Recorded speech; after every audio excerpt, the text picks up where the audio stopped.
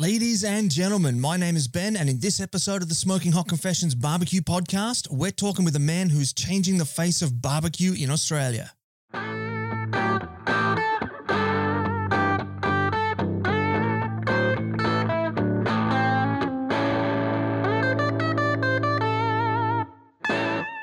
Hey family, I hope you're well wherever you are and you got that thin blue smoke rolling. This is episode 113 of the Smoking Hot Confessions Barbecue Podcast. Now before we get started, I just want to run a couple of quick announcements by you and we'll get that out of the way before we get stuck into it. So, first up, next week we are formally launching our new sister business to Smoking Hot Confessions, Meat and Fire Media Services. We're taking all of the things that we do here to promote Smoking Hot Confessions and we're making them available as services to other businesses out there. We're kicking things off with our very first online course, which is brand building through strategic social media marketing. In this course, we take you through the exact systems, strategies, and tools that we use here to promote Smoking Hot Confessions. The lessons are videos with downloadable worksheets and transcripts to make sure we have everybody's learning styles covered.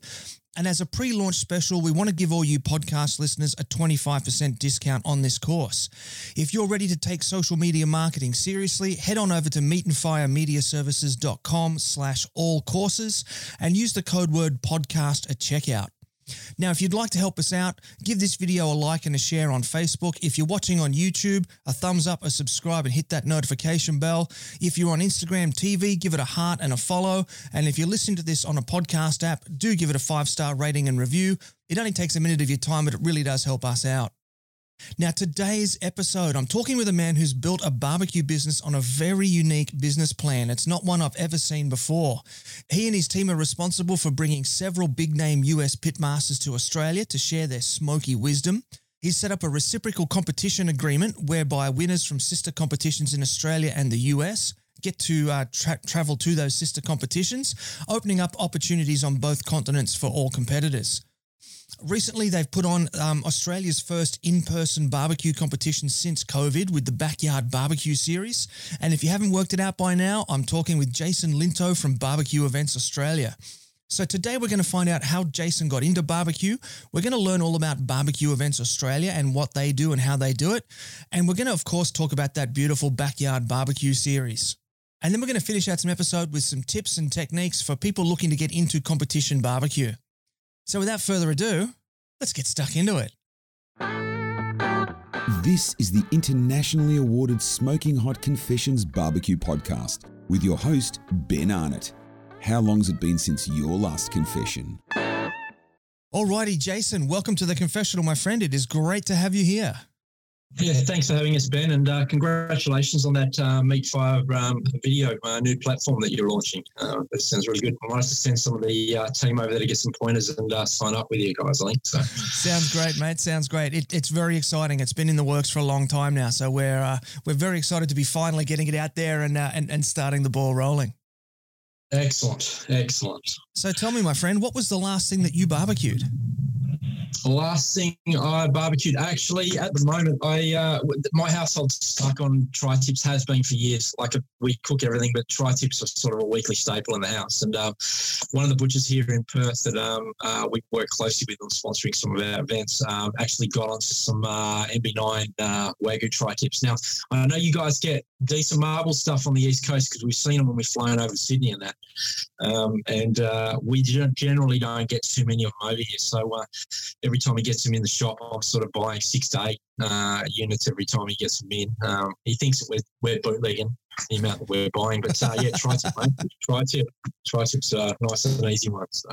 Mate, I do love tri-tip, but I cannot find it over here. It occasionally comes through Super Butcher, but the first time I went to try and buy it, I had to go to 17 butchers before I found someone who even knew what I was talking about. So I'm very jealous that you've got it in abundance over there. Yeah, it's good, mate. Seriously, and it's taken off. Obviously, it's a quick cook, mate. But just so many things you can do with it. It's I've got a couple of fussy eaters in the house, mates, and it satisfies them. So yeah, it's good. Yeah, well, that's what it's all about, isn't it? Just trying to get some good nutrients into the kids. That's it. Yeah.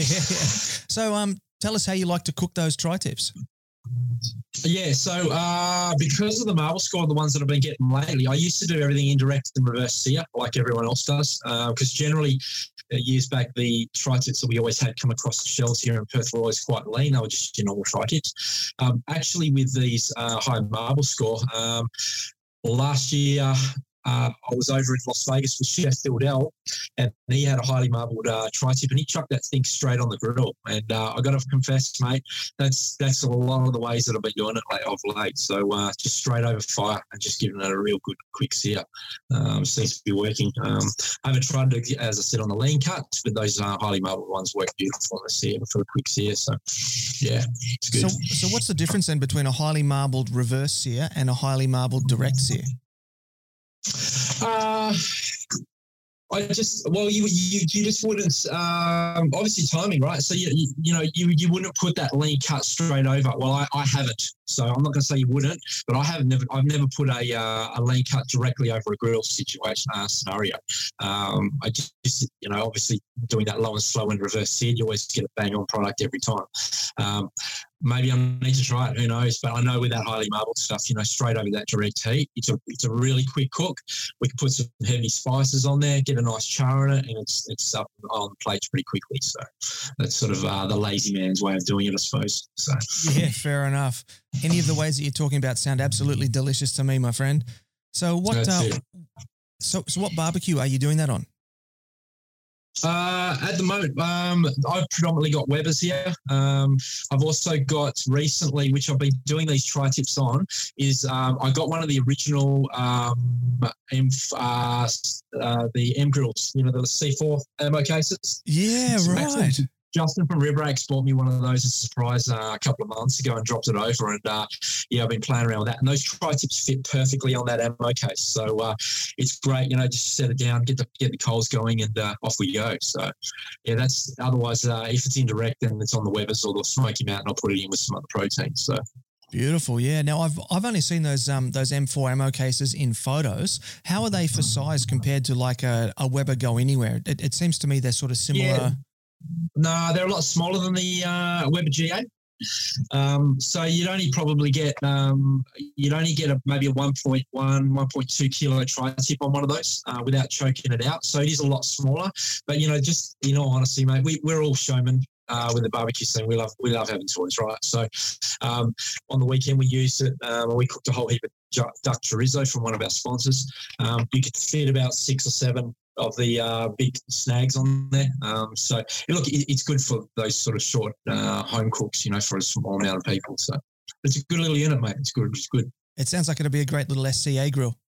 Yeah, perfect. And that's where obviously I got onto them, is seeing those group on the SCA. A lot of those guys were using either those or using Vic's chimney cartel style on the kettles, chimneys. So, Vic's the innovative man, right? So, but that's where I first come across those ammo cases, and I knew one when I saw it. But lucky enough, it was gifted to me, mate. So, yeah, it's good. Even better, my friend, even better. So tell us about Barbecue Events Australia. How did that come about? Yes, so we started back in would have been 2017. I think it was about 2016, 2017. Wife had bought me a smoker for Father's Day. I wasn't sort of in the scene, and there was no classes or anything for me to learn from apart from online. And it just so happened a couple of months after me getting that Weber Smoky Mountain, the small one, Harry Sue's classes came up in Sydney. So I actually flew over from Perth and did his course out there, the one-day course. Got blown away, came back, cook, stuck a heap of weight on and sort of grew from there. Realised that obviously not much was happening here in Perth, so saw an opportunity with Harry and a few other people that we sort of made friends with after that first class. And we just started doing small events here. So we started out obviously bringing Steve Block from Desperado Barbecue. Harry Sue, we've had out a couple of times now. We've had Big Mo over. I think that's the last time you and I caught up. Actually, no, it's the last time we interviewed, I think, would have been with Mo when we saw you at Smoke in the Valley, right? So, we sort of transitioned away from primarily initially just bringing people in to do these classes because, the barbecue pool is fairly small. Still, there's a lot of people coming in, but not everyone's diehard fans. So the business model didn't make sense to continue down that path. So we bring these guys in now when we do events and festivals, and that's sort of where we're moving now, is the barbecue comps and the festivals. So that's where we're at. We linked up with Debbie Yopp, who owns the Brew and Q Festival in Norco, California, Forcetown. She actually spoke to us about putting on an event down here in Perth. We took over the rights for Australia for Brew and Q Australia, which was held last year in October. And like you said at the beginning of the show, we needed to have something a little bit different or point of difference to what was going on in the scene. So we advertised that the winner of Perth Brew and Q flies over and competes at the Brew and Q in California, and likewise California wins, they come over to Perth, just to start that sort of relationship and build the brand. Daniel Barrett was the lucky winner last October. However, he's been a bit cursed because obviously the C word COVID has hit everywhere, and his flights are sitting in hold at the moment for him to go over. So I know he's keen to get over, but yeah, obviously Brew and Q Los Angeles or California was cancelled and postponed this year. So yeah, he'll be ready to go as soon as we can get him over there. Yeah, so it sounds like it's going to be awesome. It's a longer story than that, but that's basically it in a nutshell, mate. So yeah.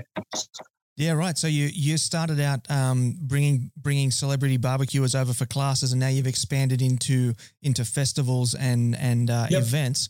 How are your festivals and events different to other festivals and things like that? Well, I can only base it on what we've had here in Perth. I haven't been to anything over on the East Coast. I haven't been to Meat Stockton and Burley and all those guys. Those comps. Obviously, it is on my wish list eventually to get over there. But look, I think we incorporated the beer side to ours. So Brew and Q is obviously brew for beers. Like I said before, that the barbecue scene is quite small, and you've got people filtering in, but we needed to expand that demographic to have those events put on the show that we ultimately want to put on. So that has to include extra interest and beer, mate. I mean, beer and barbecue goes in here. Right? So I think Julian D'Souza up in Queensland, he does the beer roadshow, or the barbecue and beer roadshow, is it? So he obviously worked that out as well. That's the main point of difference we do here. And obviously that enticing of those international guests coming over to compete, and then our guys having the chance to go over and compete in the States.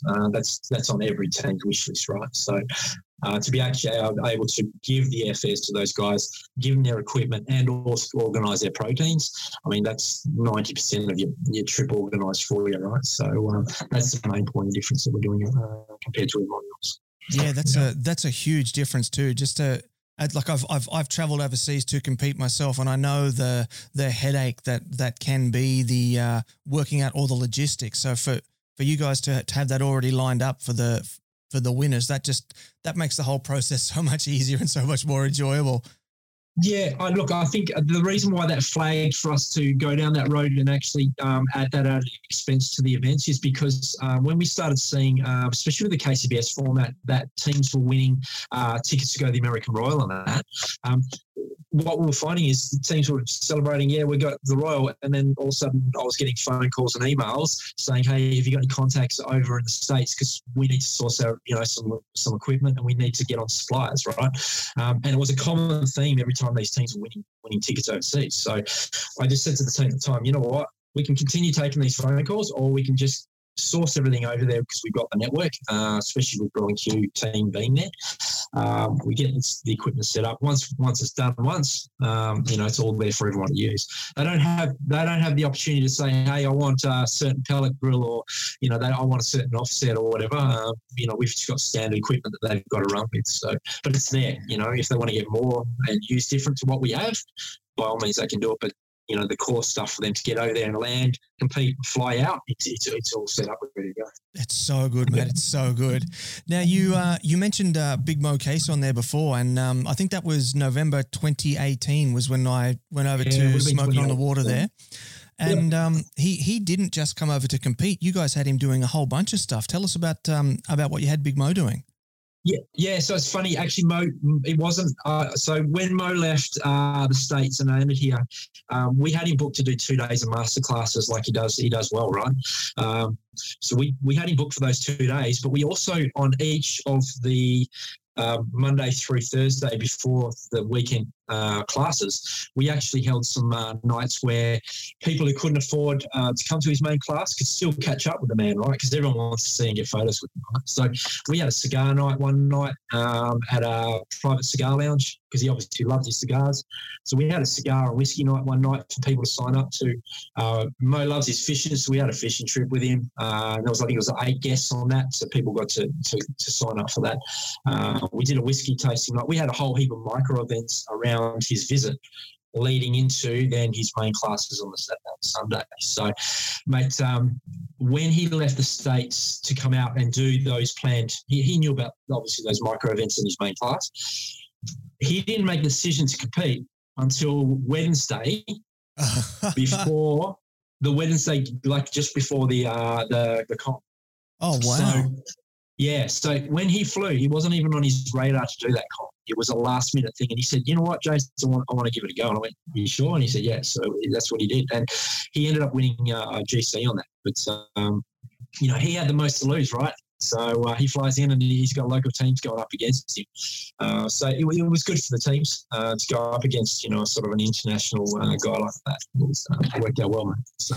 Yeah, it was a great boon for the Australian barbecue scene for an Australian competition to be attractive to such a big name American competitor, and we're starting to see that over here on this side of the pond as well.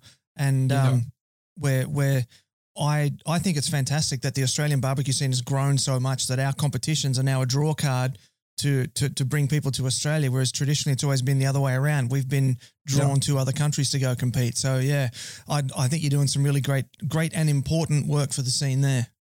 Yeah, and as I said, like Jay and all those guys are doing awesome stuff as well, attracting, those international. I mean, that's exactly what we all need to be doing, right? So we need these guys want to come here, not us having to chase over there all the time. We want to go over there, but we need to build that structure so they want to be coming here. And you know what? You won't hear anyone going back to the States and they've had a bad time.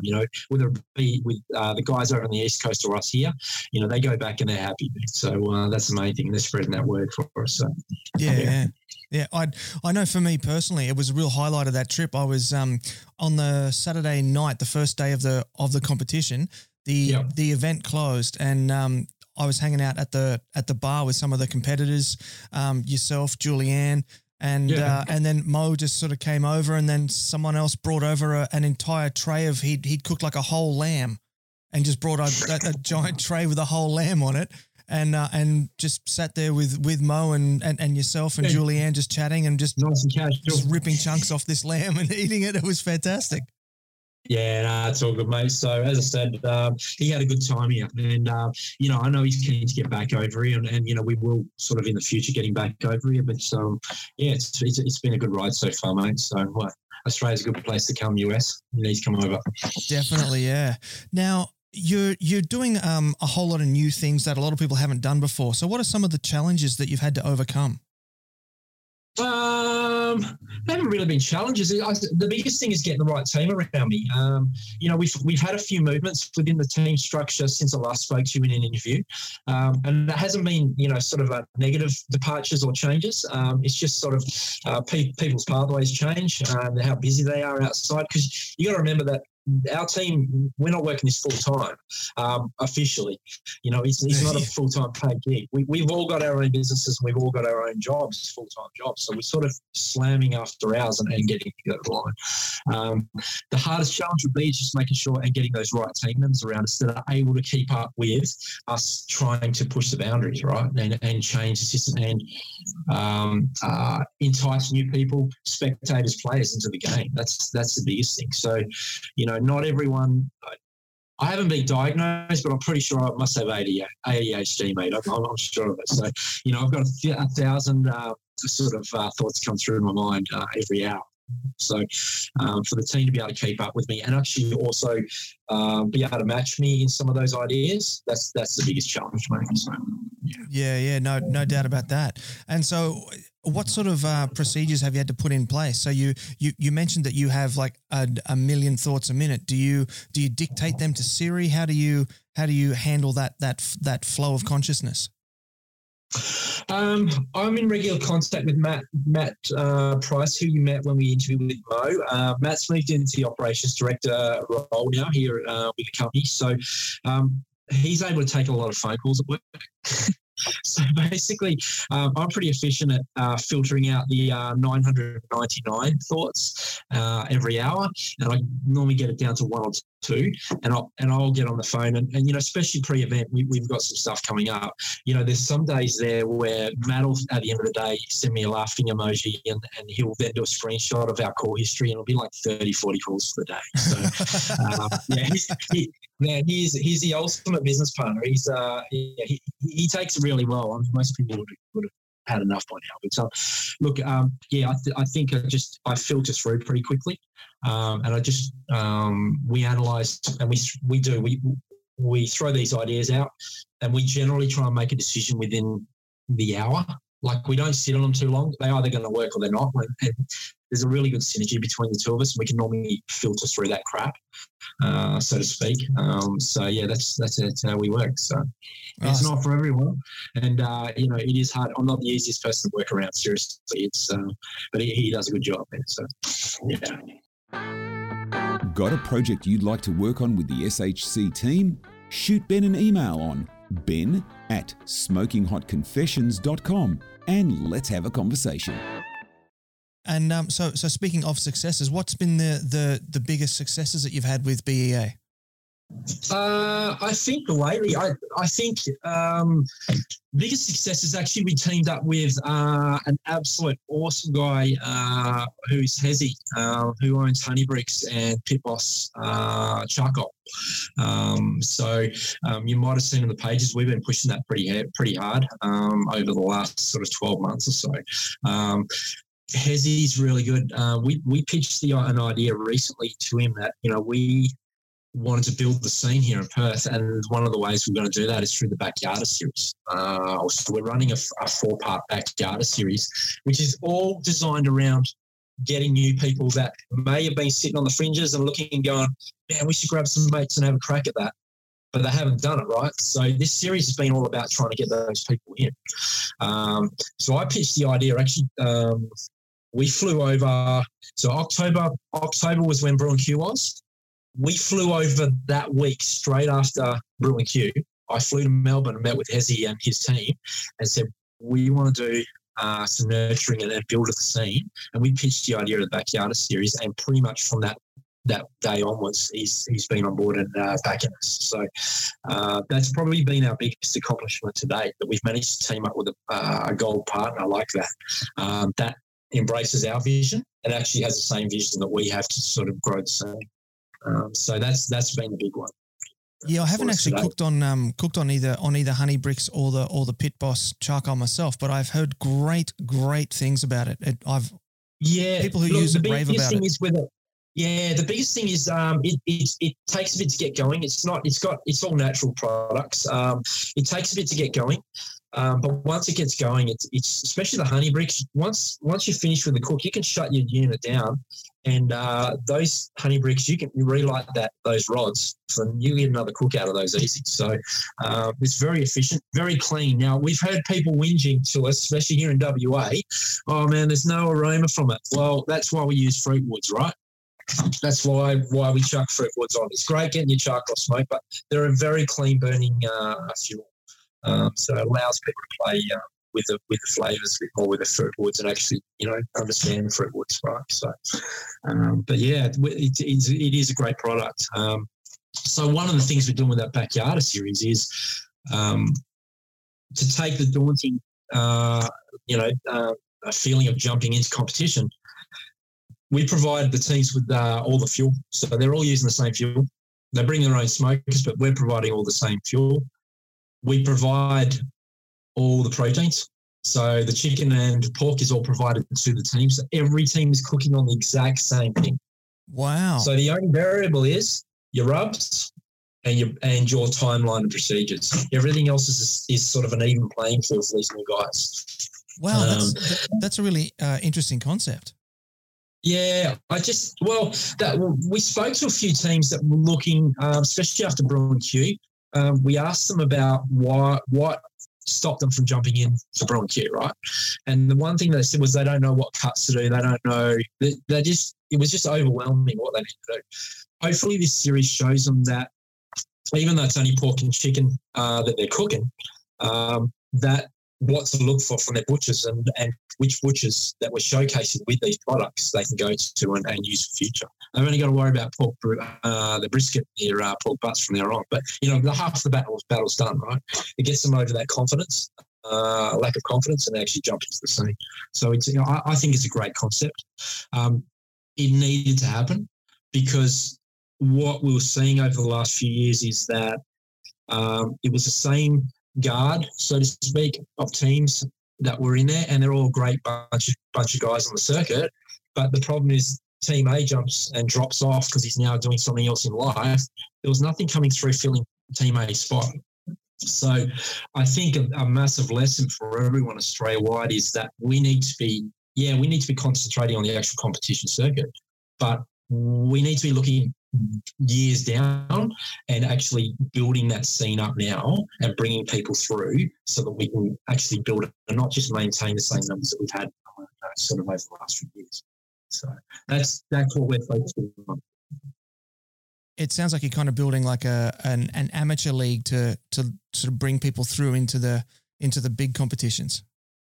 Yeah, well, everyone relates back to footy, right? So it's like getting your reserves set up, ready to go for your league. So that's what we're doing at the moment, and it's going well. I mean, none of the teams have whinged about doing 4 rounds of just chicken and pork, right?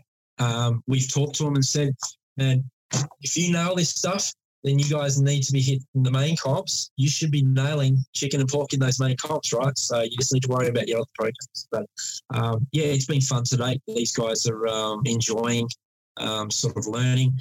Our team will walk around on the day and they'll actually give them tips and tricks. It's not too much, but, they'll say, guys, you maybe don't need to bring all that extra equipment. And we've noticed even from round 1 and round 2, we had teams turning up to do 2 proteins with 3-4 barbecues, right? Like we looked at unloading, we're going, man. But, next round they realise they come back with only 1 or 2. So, that it's not just about the cooking, it's about understanding what you need to run efficiently on the day and run cleanly. So I think it's a great program. And again, Hezi and Honeybrook's, Dave, without their backing, there's no money in it, right? So without their backing, we wouldn't have been able to do it. So we're in debt to those guys for sort of jumping on with what we want to do. Yeah, that's fantastic. So you were talking about pork and chicken. What are they open categories? Can they cook any part of the chicken or any cut of pork? At the moment, we've only done round 2, which is round 2 was 2 weeks ago because that was meant to be a number of months ago and got shut down for COVID. The first 2 rounds were only chicken thighs because I wanted to get used to chicken thighs. All right. It may be also because we had a bit of dramas presenting with rib racks last year, breasts over in the States and got slammed down, right? So I'm thinking, we didn't do too well with those. We copped a bit of flack with that. So we may look at it for round 3 and 4 that will go open category. But, yeah, to date it's only been those chicken thighs because, I mean, they're ultimately the hardest to do, right? So they can get used to doing those and get on track with that. It's going to help in the future. Yeah, yeah. And what was the cut of pork there?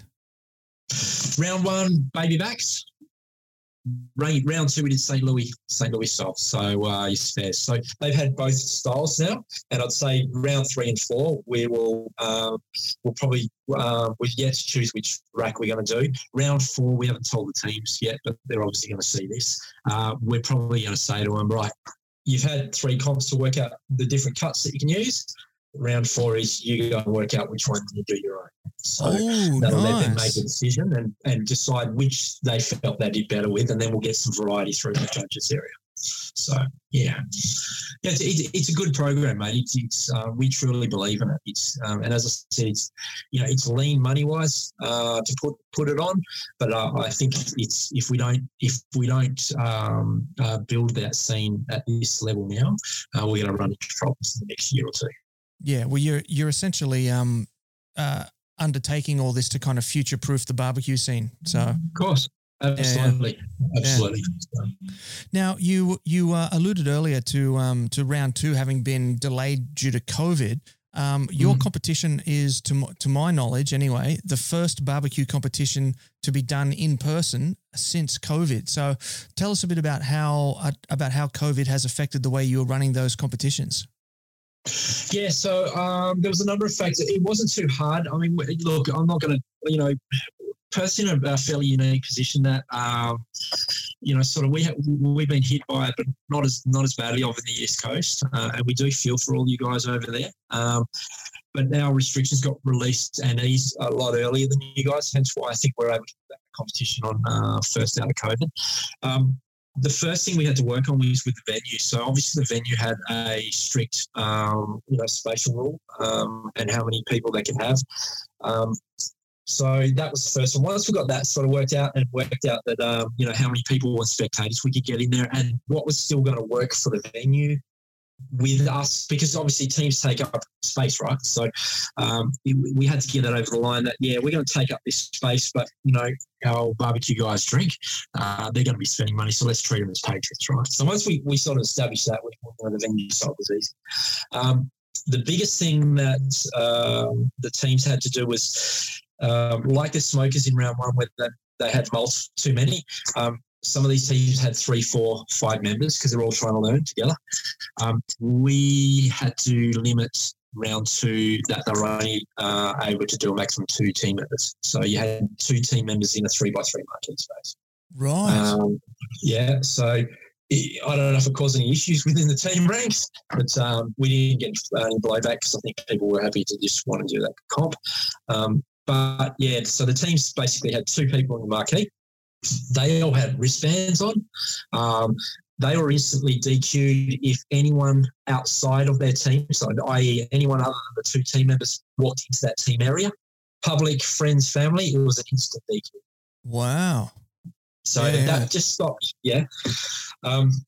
mandatory gloves. Most teams do it anyway. They love the black gloves, man, for photos and stuff anyway, so it wasn't a big one, mate. Hand sanitizer and tongs within the tents. So that was pretty much the tent area. All our teams, before bumping in at the entrance gate, all had their temperatures read. So we had to do a temperature reading, make sure they weren't sick.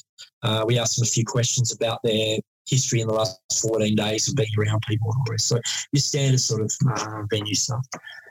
The judges were a little bit trickier because what the ratios for judging weren't going to work with the amount of teams. So we almost had to go to a 1 judge, 1 team ratio, whereas it's normally 1.25 or 1.5 normally across there. We also had to make it that the table captains actually were part of that judge crew. They actually got to eat this time. Normally we'd have separate judges, table captains. So we had to limit the amount of people sitting in that judges tent. Judges normally select off the boxes themselves. They weren't to touch the food at all. So the table captains actually had tongs. They were then placed onto each of the scoring sheets, and that's sort of how we managed that. There were some other measures in place with temperature checks and hand sanitizing and all that sort of stuff, but that was the main changes that we had to do. So it wasn't anything major, but obviously we needed to protect everything from bump in to how the food was handled, to how the food presented, to how it got to the judges' mouths, and I think we did that pretty well. So it sounds like it was quite comprehensive there. And were they measures that you came up with yourself, or were they like government enforced guidelines? No, so there was some government guidelines, but none of that, what I've just spoken to, was that was all stuff that we came up with. All our teams had to also do an online that COVID training. You would have seen the hospitality COVID training. So basically we said to the teams, you have to go on and do that COVID training as if you're in the hospitality sector because you're serving food. So that was the only government sort of guidelines that sort of were put in place. Everything else, we just sat down and went, right, what's our area of risk here? when you come through the entrance gate, what's the risk at this point? Okay, how do we deal with that? And we sort of just walk through each of the areas, and we put measures in place as a result. So it didn't affect the flow on the day. Because I think the team put some really good, simple procedures in place that were easy to follow. So, yeah, it was good. Hopefully we don't have to do it so heavy next round. That's in the end of August, but, who knows what's happening. So we'll see. Yeah. Well, you might end up with a few Victorians. I was just reading the news today. There's a whole bunch of lockdown evaders, I think they're calling them. Yeah, it's sad what's going on over there, and we do feel for it. But I know there's a lot of people that are annoyed that our borders are closed. But you know what? I think it had to be done. We got to try and get back to some normality as best we can. I heard the Prime Minister the other day saying that international travel is possibly not till 2023. I mean, that's just when you're talking about 2 years out from being able to travel the country, we need to really lock things down here in Australia. And anyway, I don't want to get into that. I know people got their views on it, right? So. Yeah, sorry, I kind of took us down that that path. It's all good. Yeah, it's all good. So you're obviously getting a good response to this backyard barbecue series from up and coming amateur teams. I mean, we say amateur teams, but I don't think we've actually really got any sort of professional teams at this stage. I don't think anyone's just living off their competition winnings. What's the greatest story that you could share from the different people's experiences in that competition? I don't know if there's a specific story, to be honest, mate. We sort of have been nurturing that barbecue community spirit from day one, from when these guys sign up. So one of the ways we've done that is we've got a closed messenger group or message group, Facebook group, that only the teams are signed up to. This is where we release information on the rest. But I tell you what, there's many a night I've been sitting back and had a good laugh and put a massive smile on my face, because you see these guys, especially loading up to the event and then post-event, not banter, but just the interaction between the teams. Man, it's awesome to see. And these are guys that would never, ever have crossed paths anywhere else, you know what I mean? And yet they're on this chat and they're all, mate, these guys are all, there's no secrets in there. So they're all posting their test cooks, their practice cooks, right? And I'm thinking, man, I'm pretty sure we were told back in the day, you don't do that, right? So you keep your cards yourself. But, they're just happy to be involved in the scene. And that's the biggest thing that we found. It's not really a story, I suppose, but just seeing how these teams are sort of integrating into sport, that's a massive thing for us, mate. So, yeah. Fair enough, yeah. And so would that be the biggest success that you've had with the Backyard Barbecue series, would you say? I think so, yeah. I think proof of concept, right? So getting that 1 in 1,000 an hour idea and getting it across the line and actually out in the field for the day, and seeing that the formula works, and seeing that the people that are involved with that format are enjoying it. Man, what more do you want? As I said, it's not about the money. It's about building that sport and building that team sort of pool up. Ultimately, what we want, we're not going to lie. Ultimately, what I want to see is that these 20 teams that we've got doing the backyard this year are going to jump off of Brew and Q, right, and do our main festival and jump in and go, you know what, let's have a crack. So this year's going to be interesting. We only announced sort of a soft announce. We're only 75% of the way there. The Brew and Q's going ahead in October. It's going to be in a very different format than what we did last year. But we're now thinking that round 4 for the Backyarder series, we're going to do at Brew and Q. So concurrently. Yep. So we're going to do like we do in the States at Brew and Q in Norco. The teams will do their normal hand-ins, normal timings, and then the backyarders actually do their hand-ins after that event. So we can use the same judge pool. The teams get to just roll up on the day still, but they get to be a part of that big competition, but still finish out the series. Because ultimately, the guy who wins that, or the team that wins after round 4 for backyarder, we're flying them over to LA to actually compete with the backyarders at Bruin Q next year, if it opens or when it opens. So when it opens, we're not only going to have the winners of Bruin Q fly over, but we're also going to have the Backyarder Series winner fly over and compete.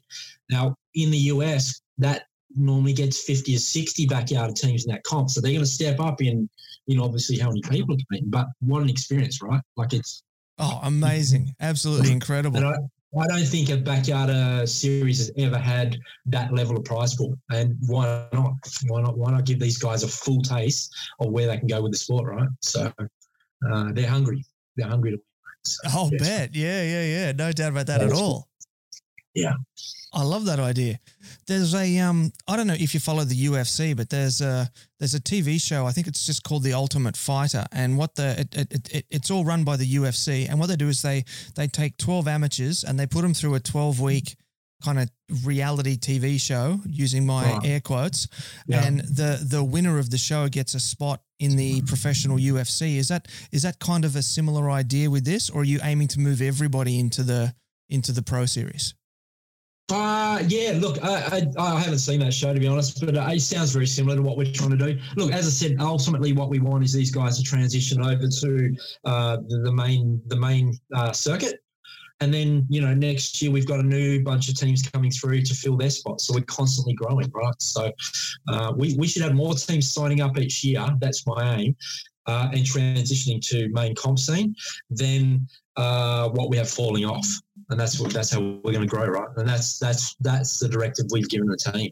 We have to build this team. It's it's imperative that we do it. Otherwise, we're building brands and that for something that's at some point it's going to have issues, and we don't need to get to that point. So, yeah. You're listening to the internationally awarded Smoking Hot Confessions podcast with massive barbecue nerd Ben Arnott.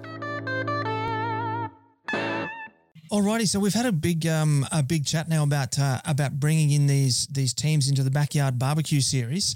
You've got some tips that you want to share with us for people that are looking to get into competition barbecue. So let's pick number one and get started with that one. What's your first tip? I think the biggest tip is if you're thinking about getting into competition barbecue, you need to approach your local promoters and have a chat to them and say, how can I do it? Now, I'm hoping that if other promoters, look at this and they haven't got what we have in place for the Backyarder Series, that at least these promoters might be able to say, hey, you know what, I can put you in contact with his team. They might be willing to, like Smoking did here in Perth. Stefan's format a number of years ago did that sort of apprentice style thing. I think that's the biggest tip. If you want to get into sport, have some fun, approach your promoters, your local guys that are putting the comps on, or your local groups. If you can't do that and you can't do that, then maybe look at organising a Backyard Series yourself. You don't need to go with sanctioning and all the rest. Maybe, you know what I mean? Like just get something happening. Just get some people together and have a friendly cook-off. And, you might be able to team up with some of those guys and actually start jumping into some of the bigger events. So that's the biggest tip, mate. To do, So just sort of grab three mates together and have a steak off at home. Yep, I think so. I was speaking to Chef Phil Dell in Vegas this morning, probably 2 hours ago, and we were talking about the Backyard Series, and Phil said to me, that's pretty much what he used to do back in Vegas. They used to just grab some mates and grab a whole heap of guys together, and they used to just have a cook-off, right? And might have some friendly wages and stuff. But I think that's worst case scenario. You need to go to your promoters and say, hey, how can I get involved, guys? I want to be involved in what you're doing here. What can I do? Who can you put me in contact with that I can team up with? Or can you tell me, is there a way I can do less proteins and I can just do part of it? Like, it just, it's obviously an option for people to do not all four categories, but is it publicized? Like, most of the guys we've spoken to all think you have to do all four. Well, no, you can turn up and just do one or two. It doesn't mean you're going to get the points for that series, but it's not made aware. And I think that the promoters need to say to teams, hey, if you want to jump in and have a crack at it and only want to do one protein, just do it. Have a go. And we need to push that point now across the public. So, that's a good point. I'd never actually thought of it that way, but you're right. No one ever says you can do one, two, three, or four. No, and it's the options there. No promoter's going to say to you can't do it, right? Brew and Q in October, we had teams that that was a full master series, right? 4 proteins. We had 2 teams there only do 3 of the categories. They knew they weren't going to GC, but they knew also that they wanted to do well in those 3 categories. So, the options are there, but it's just not publicised. And I don't get why, because that's the simplest way of getting people into sport. It's a no-brainer. It's already there. Just push that tool across. So, yeah. That's a good idea, mate. Good idea. Now, you mentioned apprenticing there just earlier. Would you recommend that people that want to compete start trying to contact existing teams and just see if they can just be like a guest on that team for a particular competition? Would that be a good idea? Yeah, look, I think we've seen that model rolled out in the past where people have done that, and that's all good and well if you know someone in the scene, right? But you still got to find out the details. And to be honest, most of your event organisers and your promoters, or your event organiser, right, they're going to know which teams are more suited maybe to taking on someone. Do you know what I mean? Like there's some teams there that just, man, they're just, you go in their tent and try and talk to them during when they're cooking and get ready for turning, right? You're going to get a finger. Like they're going to be kicking you out, right? So, I think your event organizer is going to know who's the best person for you guys to team up with. They're going to give you a bit of direction. It doesn't hurt to approach these teams, but how many teams are going to take kindly to a guy saying, "Hey, I want to jump on your team"? Like they're going to. So I think your first point of call should be your event organizer. And then maybe from there, your event organizer is going to go, man, I'm getting so many inquiries. Let's get together a pool of teams that want to do it, so that when these guys ring, I'm not having a brainstorm. I've actually got a list of teams now that have listed down that said, yeah, we're interested, and then he can put them in contact. And I think that's where the event organizer then steps away, right? Makes that contact and leaves it up to them. So that's probably the best way to do it. But it's up to the event organizer whether they want to do that extra work. So that's quite an interesting idea of having the promoter actually try and line up some barbecue mentors before the competition kicks off, so that if they do get approached, they can say, "Hey, look, here's the sub list of teams that have said they'd be willing to mentor a newbie." Yep, because that throws it back on not only us as organisers and promoters, but that throws it back on teams to help in that process of recruitment, right?